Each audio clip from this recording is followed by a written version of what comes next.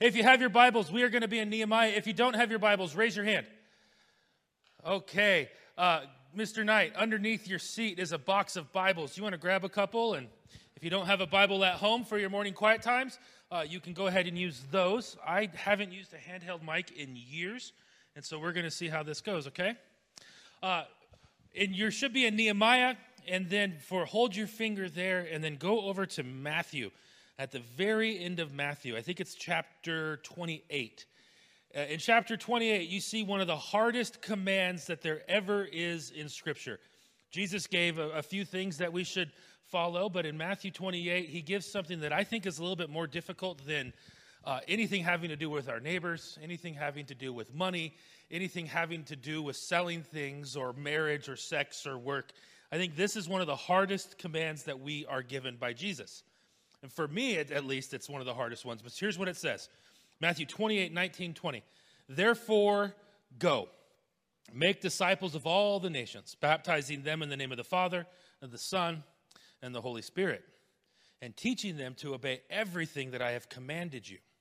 And surely I am with you until the end of the age. It's troubling, right? Do you see the troubling part of this? Its implications are quite wide-ranging. It means that you can't just sit around and wait for Jesus to come back. There's actually a job for you and I to do. There is something for us to get going on. Jesus says this, he says, therefore, go. The therefore, we wonder why therefore is therefore. Therefore, go. Jesus, at the end of Jesus' ministry, he has risen from the dead, and now he's ascending into heaven, and he gives his disciples one last charge. It's repeated again in Acts chapter 1:8, but this one has the command attached to it. Go, based upon everything that I've done for you, based upon, the whole dying and resurrecting thing, me showing you how to live your life, go. Because of everything that I've done, now you go. You have something to do. And the word go isn't just like get out of here, get on your way. It's present perfect intense, which means it's an ongoing go. So go, therefore, because of everything Jesus has done, go and live your lives out. And the way you live your lives out, showing people everything that Jesus has done. It's scary. Paul hints at this in Ephesians 2. He says there's a next step after saying yes to Jesus, and there is. It's one thing to have a relationship with Jesus, to be able to know confidently that if you were to happen to die, you'll spend eternity with him, or you have a hope at the end of the age, that all this stuff we see going on in the world around us, we can find hope in it because Jesus is righting all wrongs. There's one thing to that. But Paul says in Ephesians 2, we're being brought into the family of God. You've been adopted in, your sons and daughters. You are children of the inheritance. You've been called. You are in the family of God. And then he wraps this up in verses 8 to 10. He says, you've been justified by faith, not by works. Great. So that, what? Do you know the end of it? We can do good works. Or if you're in Brad's translation, good stuff. We have things to do. Paul says your adoption isn't just for you to sit there as if you're on the bus stop waiting for the bus to come and take you to heaven when you die. No. There's stuff to do. We have a job. That's why that Matthew 28, the Great Commission is what we call it in Pastorland. That's why it's so difficult. Because it's commanding us to actually do something. But whenever it comes to those passages, there's a lot of guilt associated to it. There's a lot of missions conferences around those passages. And so I start to wonder three questions that always causes my hesitation. Where do I go? Right? I'm commanded to go, but where? When do I go? In 10 minutes, 4 minutes, as soon as this bald guy's done talking? When do I go? And then how do I go? These are tough questions, and that when you start dwelling on them too much, it takes us into the deep weeds of, well, is this God's calling on my life? And when you start talking about that, you start to stall out. You get in the mud.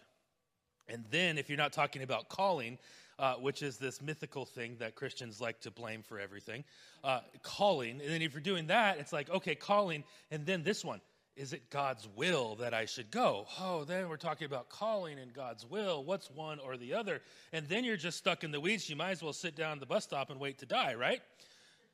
Because you don't know which way to go. That's why these questions are always haunting. What do I do? Where do I go? How do I get there?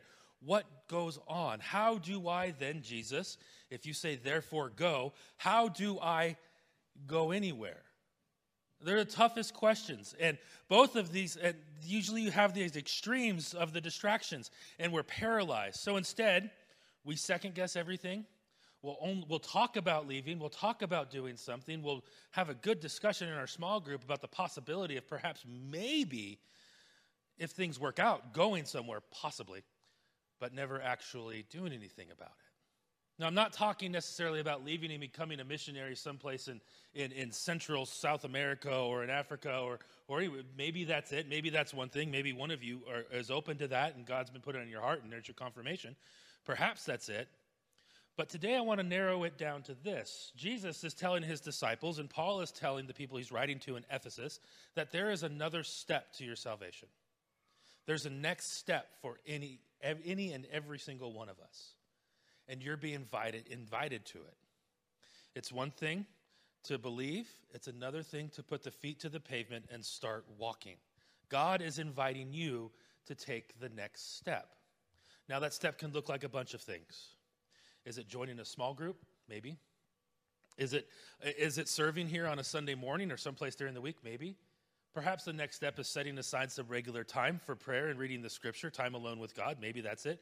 Or even taking part in a conversation with a coworker about Jesus, inviting them to church, and then having a conversation. Don't just invite someone to church. Hey, come to church, and then we're going to go get lunch, and then talk about it.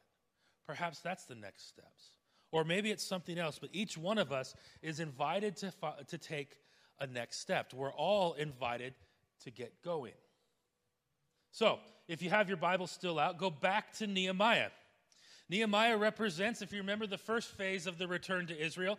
The first one was Ezra. He goes back, Zerubbabel. He goes back and he rebuilds the altar. Then they have worship. That's gather. Then Ezra comes around, and Ezra is the one who institutes growth. You can't just gather to worship. You have to grow. There's a growth aspect to our faith. Nehemiah represents the third and final phase of the return. Nehemiah goes from Persia back to Israel, and he becomes like a construction manager. He goes to do something about this. He goes where God led him to go, because it's one thing for him just to be prompted to leave.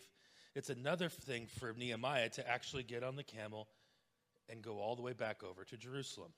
In Nehemiah, I want us to look at three movements that'll help us as we follow the command to go. Before Nehemiah left Persia, he had a pretty sweet job. He says he was a cupbearer to the king, which meant that when the king got dinner, Nehemiah would taste it and make sure it wasn't poisoned. How would you like that job? Think of all the possibilities, right? If it was someone like me, I would take a bite and go, like start choking and see what everyone did around me. All of this comes out because I'm holding this and someone said stand up. Anyway, but I wonder if he ever faked being poisoned. Okay, that's the question I want to ask Nehemiah when we get to heaven. Did you ever fake it? Okay. Anyway, the first movement that we see in Nehemiah is that he allowed God to stir him. He allowed God to stir his heart. Nehemiah 1:1. The words of Nehemiah, son of Hakaliah. In the month of Kislev, in the 20th year, while I was at the citadel of Susa, Hanani, one of my brothers, came from Judah with some other men, and I questioned him about the Jewish remnant that had survived the exile and also about Jerusalem. Okay, so where is he? He's in Persia, serving with the king. His buddies come back, brothers. It could have been brothers like family, or it could have been like one of his bros, his hangout, one of his dudes. Okay, he asked them what's going on. And he asked them specifically about the folks that went back to Jerusalem. Then they said to me, those who survived the exile and are back in the province are in great trouble and disgrace. The wall of Jerusalem is broken down, and its gates have been burned with fire. Now, by the time Nehemiah hears this, Ezra's been there about 13 years. And it seems a bit odd to be busted up about a busted wall, right? It's a wall. Many of our yards don't have fences. Why is he bothered about a wall? Walls had more than just property boundaries. Walls were built around the city to protect them from things like animals running through the city, a wild herd, someone coming through, armies. They were a sort of defense. Walls also represented a sense of pride. A city with broken walls meant that the people in it were also broken. They were defeated.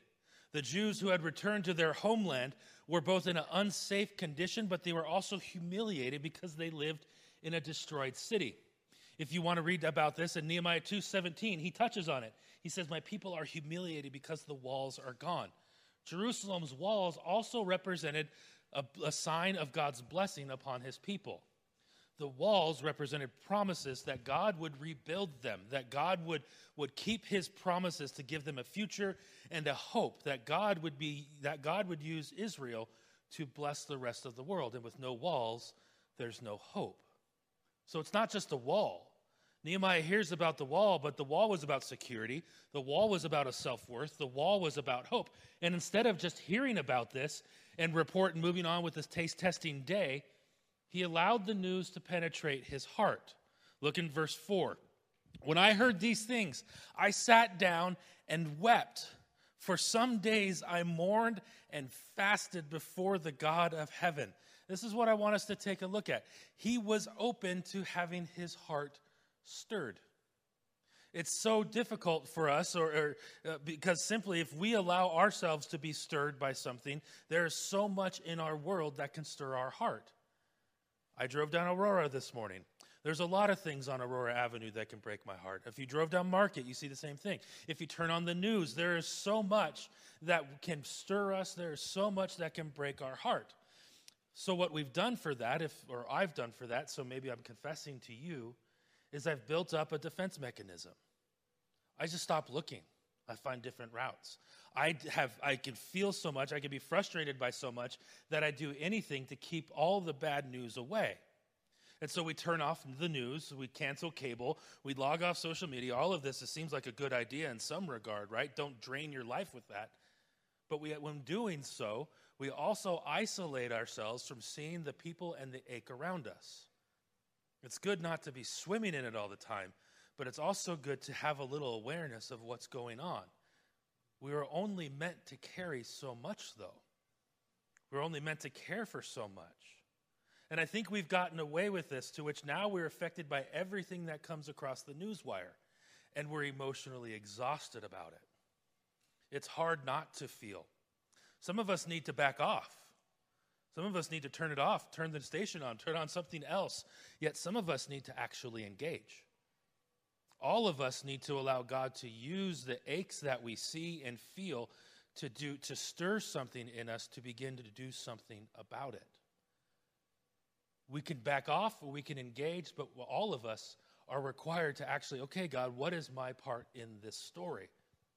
Now, the ache or the heartache, the break that I'm referring to isn't always a devastating thing. Sometimes it's a situation that continually comes to your mind over and over and over again, and you're stirred because of it. It's nothing to do with outside. Maybe it's something to do with your friends, something to do with your group, something to do with here. It's like, no, God's stirring this in me.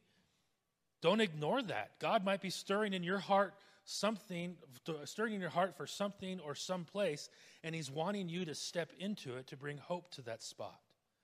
Nehemiah allowed himself to be stirred. And then all he did to allow himself to be stirred was he asked a simple question. Hey, how's it going over there? You guys just got back. What's it like? And then he allowed himself to be touched by the pain that he encountered. He allowed his heart to break. A lot of us like to ignore when our heart breaks. Push it away. Don't do anything about it. Perhaps instead, we need to ask God, what is he leading us to when our heart does break? When we feel something about it, what do we do? And then that's Nehemiah's second movement. Once your heart breaks for something, what am I supposed to do about this? It's the second movement. Then he fasted and he prayed. Novel concept. He saw something. Instead of letting it go by, he felt it, and then he prayed about it. In the next 5 verses in chapter 1, Nehemiah identifies himself with the pain of the people. He's praying for both what they're going through, but then he's saying, I am one of them. I'm experiencing this too. He identifies, he empathizes with what they're having to deal with. And then he reminds God something. He starts praying back the promises of God to God, which is a form of prayer that you see a lot in Scripture. David, Moses, Jeremiah, many of the prophets will say back to God, but God, you promised this. And they pray the promises. In other words, they're reminding God of everything he had said. Nehemiah saying, God, these are your people, and they're defenseless right now. What's up with that? And he keeps praying and praying. And we could talk about how people pray back then, but that's a whole topic, because part of our faith is praying back and reciting God's promises to him, because God doesn't break his promise. But there's one thing we need to note here. This wasn't just a quick one-time prayer when Nehemiah went, oh, Lord, help those people. Okay, back. This was something that was time-bound. We know this because of timestamps. In Nehemiah 1:1, it says, in the month of Kislev, in the 20th year. That's Hebrew calendar. Kislev is this. Kislev kind of ties the two of our months together. November, December. Okay, so it's November, December. Nehemiah hears what's going on that day in the courts. And then, if you look in chapter 2, verse 1, and 1:1, he starts praying. November, December, he starts praying. Chapter 2:1, in the month of Nisan, in the 20th year of King Artaxerxes. That's a timestamp right there. Nisan is closer to our months of March and April. So Nehemiah heard about everything that's happening, and then he sat and fasted and prayed for close to 6 months. Okay? It's weird for us to think about that. He didn't immediately pack his bags and take off. He didn't know if that was his job to do. Nehemiah sat and prayed for 6 months. He dedicated himself to a time of prayer and discernment before he got on the road to move. There's several things we could take here. There's usually so much in our world that can break our heart, and it's very easy to be stirred, but that doesn't mean that we're all called to pursue those things right now. It's because the pace of our world, we feel that we need to jump into action and immediately fix all of the things. But what Nehemiah shows us is that there is a time of sustained prayer before any sort of action. There's some things that immediate action is needed. Don't mishear me. But in other things, sometimes we need to stop and pray about what God wants us to do. The Bible can be pretty confusing when it comes to stuff like that, and it drives us crazy, or maybe it drives me crazy. In the Bible, it's a matter of a few sentences. In real life, it's 6 months. Okay? Sometimes God doesn't take you from your pain to fixing the pain overnight. It takes time for us to get there. Perhaps before we go stepping into things, we should take some time and actually pray about what God wants us to do about the situation. Or even if we are the ones who are supposed to do something about it. Just because you feel something doesn't mean you're the one who's called to fix it. And that might sound weird and heartless to say, but you're not the savior of all the things. Let me let you off the hook of some things. Some of you are called to address the homeless situation in Seattle. More power to you. Others of you might be called to help out with Young Life. Others of you might be called to help out with the kids downstairs. Okay? It doesn't mean you don't care about homeless people. It doesn't mean you don't care about downstairs. It means that God has put something specific on you that's different from that somebody else, and that's fine. There's a reason why I'm doing this and not middle school ministry. Okay? Nothing against middle schoolers. You guys are rad. But it has a special calling for people. Okay? No offense. Okay? There is a special calling for every single one. Now, not everyone's called to do what I do. Some people are called to do different things. It doesn't mean that they don't like those things over there. It just means that God, perhaps through their prayer and searching, called them to something else, and that's good. I think a lot of times we go headstrong into whatever God has put in front of us and the trendy thing, and we end up exhausted and ticked off because it never really took, right? And then we're mad at people. We're mad at people for not responding. We're mad at the church for not doing the right thing. We're mad at God for not blessing the fruits of our labor, however we say it. And really, God's like, yeah, but I didn't want you to do that anyways. That's somebody else's fight. Let them fight it. I want you to do this. Nehemiah prayed, and I bet one of his prayers was something like this: Lord, am I the one to go fix this wall? Is this what you want me to do? In Acts 6, this isn't going to be on the screen, but there's a passage where things weren't going perfectly in the early church. Some people were not getting their daily allotment of foods that everybody else was. And so the people, the Greek-speaking Jews, came to the apostles and said, hey, look, there's a discrepancy in the food passing out of things. I don't know what they would call it, but the food bank is not distributing food the way it should. Our widows are not being cared for. And the apostles came back and said, thanks for letting us know. We're going to figure something out. And they go back and they think and they pray about it, and they come back maybe the next day or the next week, I don't know. And they come back and say, hey, look, God hasn't called us to fix that problem, but we think he's called you. And sure enough, as you continue on in Acts chapter 6, the people who brought the problem to the apostles are the ones who are fixing the problem to the apostles. It wasn't the apostles' job to fix the problems. Those people were being stirred enough to bring it to the apostles' attention, and then they stepped into what God wanted them to do. People are called to do different things, and that's okay. That's why we spend time and say, okay, Lord, is this what you're calling me to do? God will open the opportunities for us. 6 months of praying. Now, Nehemiah prays for 6 months, and now look what happens. In chapter 2, verse 2, then the king asked me, why does your face look so sad when you're not ill? Carrie asks me that all the time. This can be nothing but sadness of the heart. I was very much afraid, he says, but I said to the king, may the king live forever, which is a great way to start a sentence to the king. Why should my face not look sad where the city where my ancestors are buried lies in ruins, and its gates have been destroyed by fire? Then the king said to me, well, what do you want? Then I prayed to the God of heaven. Again, he prays, and I answered the king, if it pleases the king, and if your servant has found favor in his sight, let him send me to the city of Judah where my ancestors are buried so that I can rebuild it. Okay, Nehemiah prayed. And then he's probably praying for an opportunity, praying that God would show him something. And then the king asked about it. He's like, well, here's that opportunity. His first step was prayer. He waited for the opportunity. And then what happened when the door opened? He walked through it. He didn't just pray and pray and pray and pray. His prayer led him to action. Have you noticed, at least I've noticed with me, and maybe it's you too, that our actions sometimes never move beyond prayer? Sometimes it's fine. God hasn't called you to fill that void, what we just talked about. However, sometimes there's another issue. We pray for God to open the door, to clear the path, whatever Christian colloquialism you want to say, but we never move through or walk down the path. We pray about it, and then we don't move. Perhaps it's because deep down inside of us there's this fear. What happens if I do move? What happens if I actually take the step?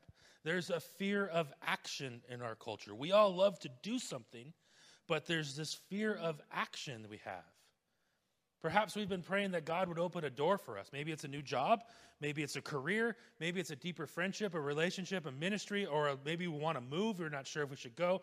Then God opens up the door for us to leave, and we don't. Have we been there? I have. Because we have a fear of missing out on something. FOMO. Or sometimes we're missing out of the idea of something rather than actually just taking a part in the reality of something. What God is leading you to doesn't look like what you had thought of. So it's like this. You feel isolated. You realize, you know what? I can really use some community around you. I can use some friendship. I need friends to encourage me. I need friends to be with me. So you pray for community. Then there's an invitation. Hey, we have this small group that's opening up, or we have this service opportunity, or we have this going on. And then you say, I don't necessarily want to do that. You've been praying this whole time for God to open a door to community, and then finally when the door's there to join a team, to join a group, to hang with some folks after service, you don't. Because if you say yes to something now, you're afraid of what you might have said no to in the future. When really God's like, hey, you prayed for this. Here's an opportunity. Don't think about what you're missing. You're going to miss this if you don't take it. There was a story, my dad told the story, and then I saw it on a TV show about a guy who was praying that God would save him from the flood. And he sends the police and the fire department to get them out. And he says, no, God's going to save me. And then a few minutes later, fire department comes in a boat this time because the water's getting higher and higher. And he goes, no, God's going to save me. And then the water gets higher and higher, and now search and rescue's with a helicopter. And they're over him saying, hey, get in the helicopter. And the guy goes, no, God's going to save me. Finally, the dude drowns in the flood. Gets to heaven and says, God, why didn't you save me? He's like, did you see the boat? Did you see the helicopter? Did you see the person coming knocking on your door? We pray for opportunity, and oftentimes when God brings that opportunity, we're so fixated on our idea of the opportunity that we miss out on the actual opportunity that we've been praying for. Our ideas of what might happen take precedence over what is actually happening, and we stay where we are. If we pray for an open door and then a door opens, don't complain about the way the door looks when it opens. You can't look at a door. You're meant to walk through a door. The solution we are given doesn't always look like the solution we want. We wish someone else would go. We want someone else to volunteer. We don't want to go talk to those people because they're weird. God can only open up a door so wide for us to walk through it. And I'm not entirely sure that Nehemiah wanted to go to Jerusalem. But he did. He prayed about it, and he went. Nehemiah's last movement is simply that. His heart was broken, he prayed, and then he goes. In verse 9 of chapter 2, so I went to the governors of Trans-Euphrates and gave them the king's letters. The king had also sent army officers and a cavalry with me. How's that? That's awesome. I went to Jerusalem and stayed there for 3 days. Do you know what the hardest part about going is? Going. Actually going. The first step is always the scariest step. If you're like me, I can find a reason after reason never to leave, to stay put, and feel pretty darn good about my decision. It's not hard. Here's why. It's the same reason why it's very easy not to come to church on a Sunday. There's always an excuse. There's always a reason why. Nehemiah had plenty of excuses. The biggest one comes in chapter 4, verses 1 through 3, and again in chapter 6. People were out to kill Nehemiah. When Sanballat heard about this, that's the bad guy in the story, they were rebuilding the wall. He became angry and was greatly incensed. He ridiculed the Jews and in the presence of his associates and the army of Samaria. He said, what are those feeble Jews doing? Will they restore the wall? Will they offer sacrifices? Will they finish in a day? Can they bring the stones back to life from heaps of rubble and burned as they are? Tobiah, the other bad guy in the story who was at his side, said, what are they building? Even a fox can climb up those walls and they'll break it down. Okay, so he's being ridiculed. Later, chapter 6, this guy Sanballat tries to lure out Nehemiah so he can harm him. Sanballat and Geshem, the other bad guy, sent me a message. Come, let us meet together in one of the village in the plain of Ono. Nehemiah heard what they wanted to do, and he said, but I didn't go because they were going to harm me. You're always going to find a reason not to do something. Nehemiah shows us in the face of opposition, he still took the step. God's call for us to take a next step in our life, in our faith, is very clear. Take the next step, even in the face of opposition. So what's stopping us from taking the next step? What's stopping you from taking the next step? I remember when I was 6 years old, in my friends on my street, Matt, Andy, Kevin, and Doug. Those were my buddies, and we got into a lot of stupid trouble. But I remember that I would always tell them about Jesus. So much so that I think they finally said, fine, Brad, we'll believe in Jesus if you shut up. And so, I just kind of wore them down, right? And then in high school, my teammates would and my friends sometimes called me pastor because my favorite classes were my Bible classes. I went to a Christian school, and I wouldn't drink at parties. But I was a designated driver, and I charged double for gas because they were all drunk.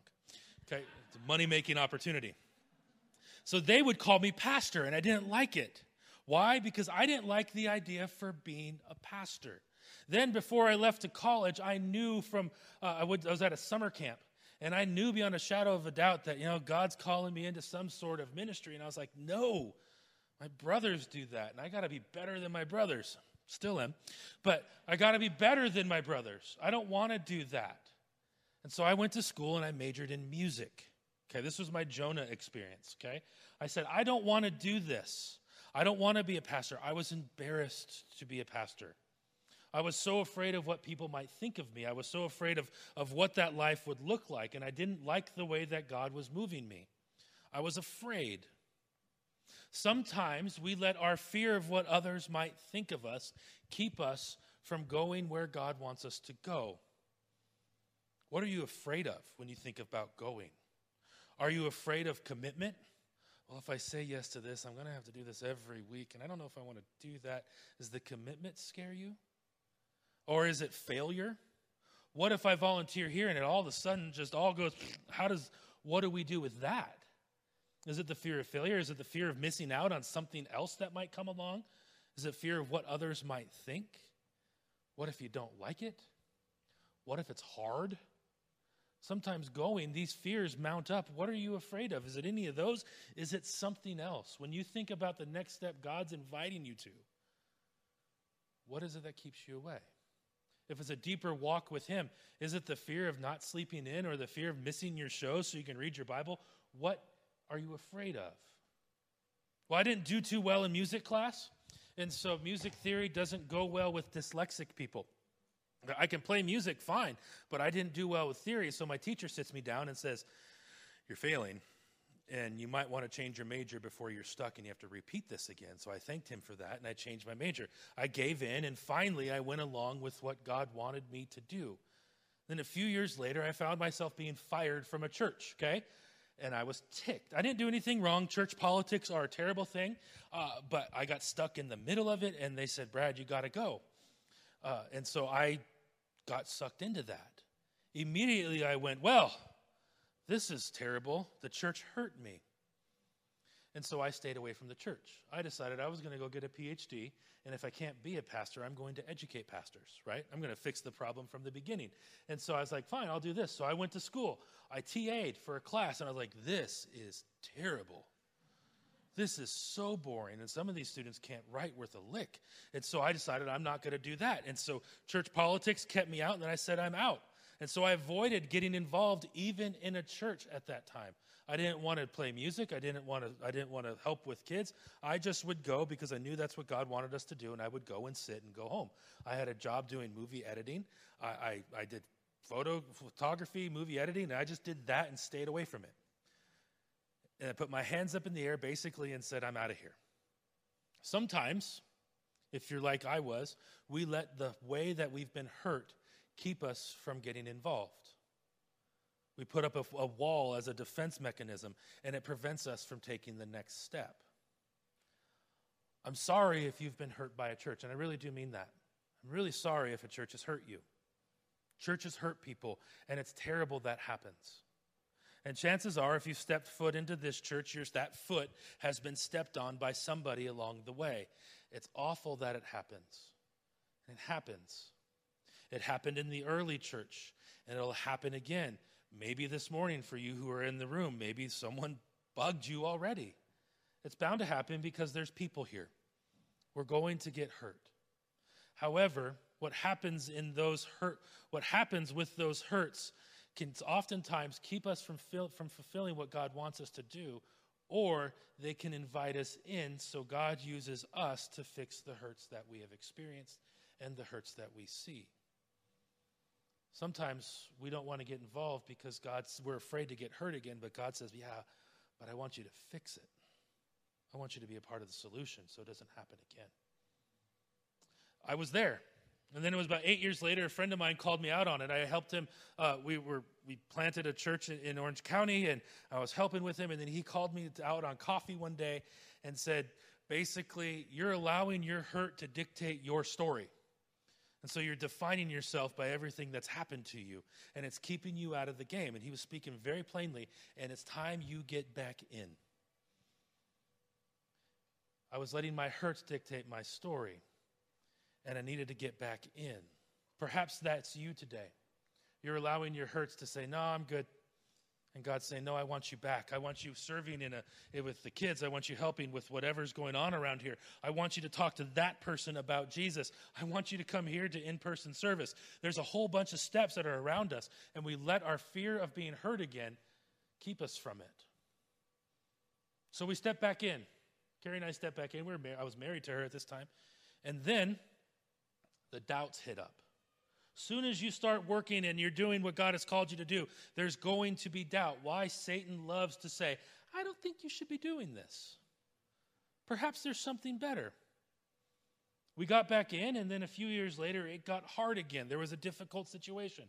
Tons of questions, whether or not we were supposed to be there in the first place. Perhaps I just had a bad class that I TA'd for. I should go take over my dad's business or keep going with video editing and graphics. All of these flooding back into what we were doing.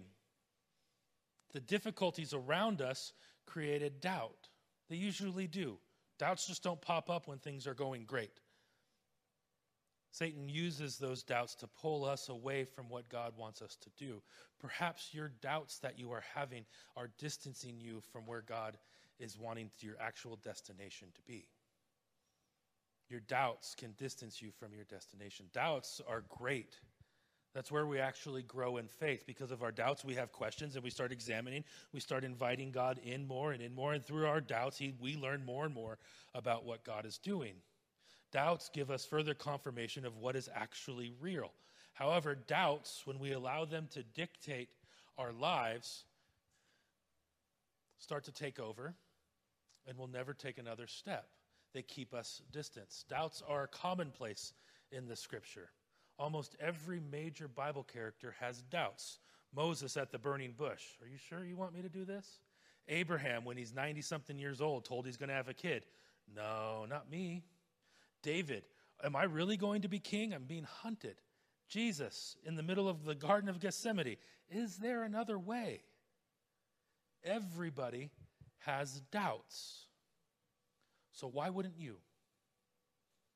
But instead of their doubts keeping them away from God's call, their doubts drew them closer. And what they found was God was working through their doubts to use them in a way that they thought they would never imagine. So what's keeping you? The command's there. Based upon everything that Jesus has done, go.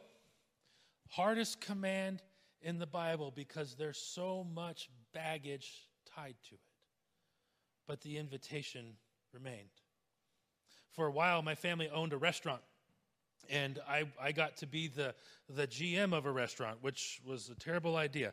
But that was me. And so we had a guy who would help us with marketing.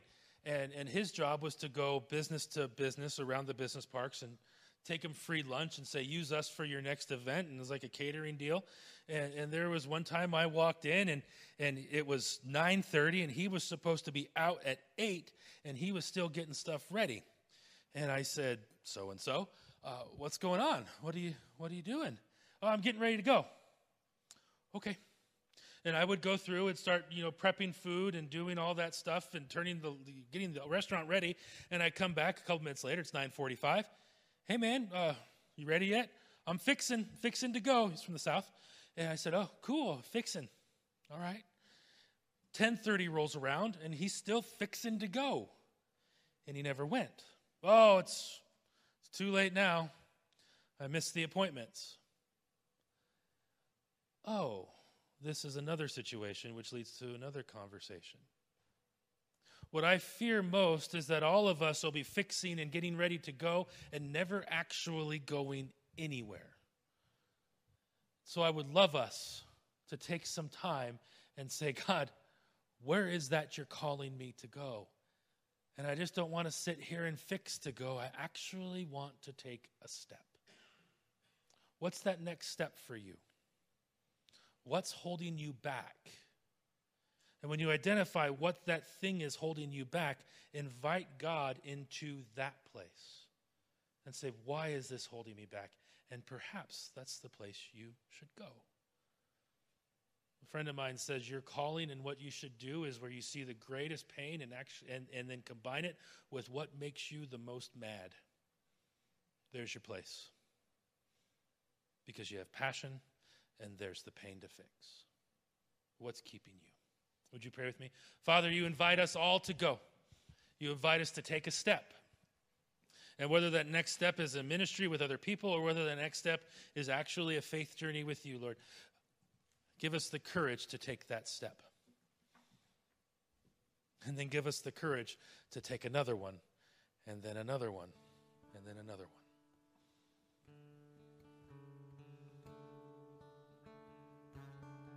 Help us to go. Help us to answer the call.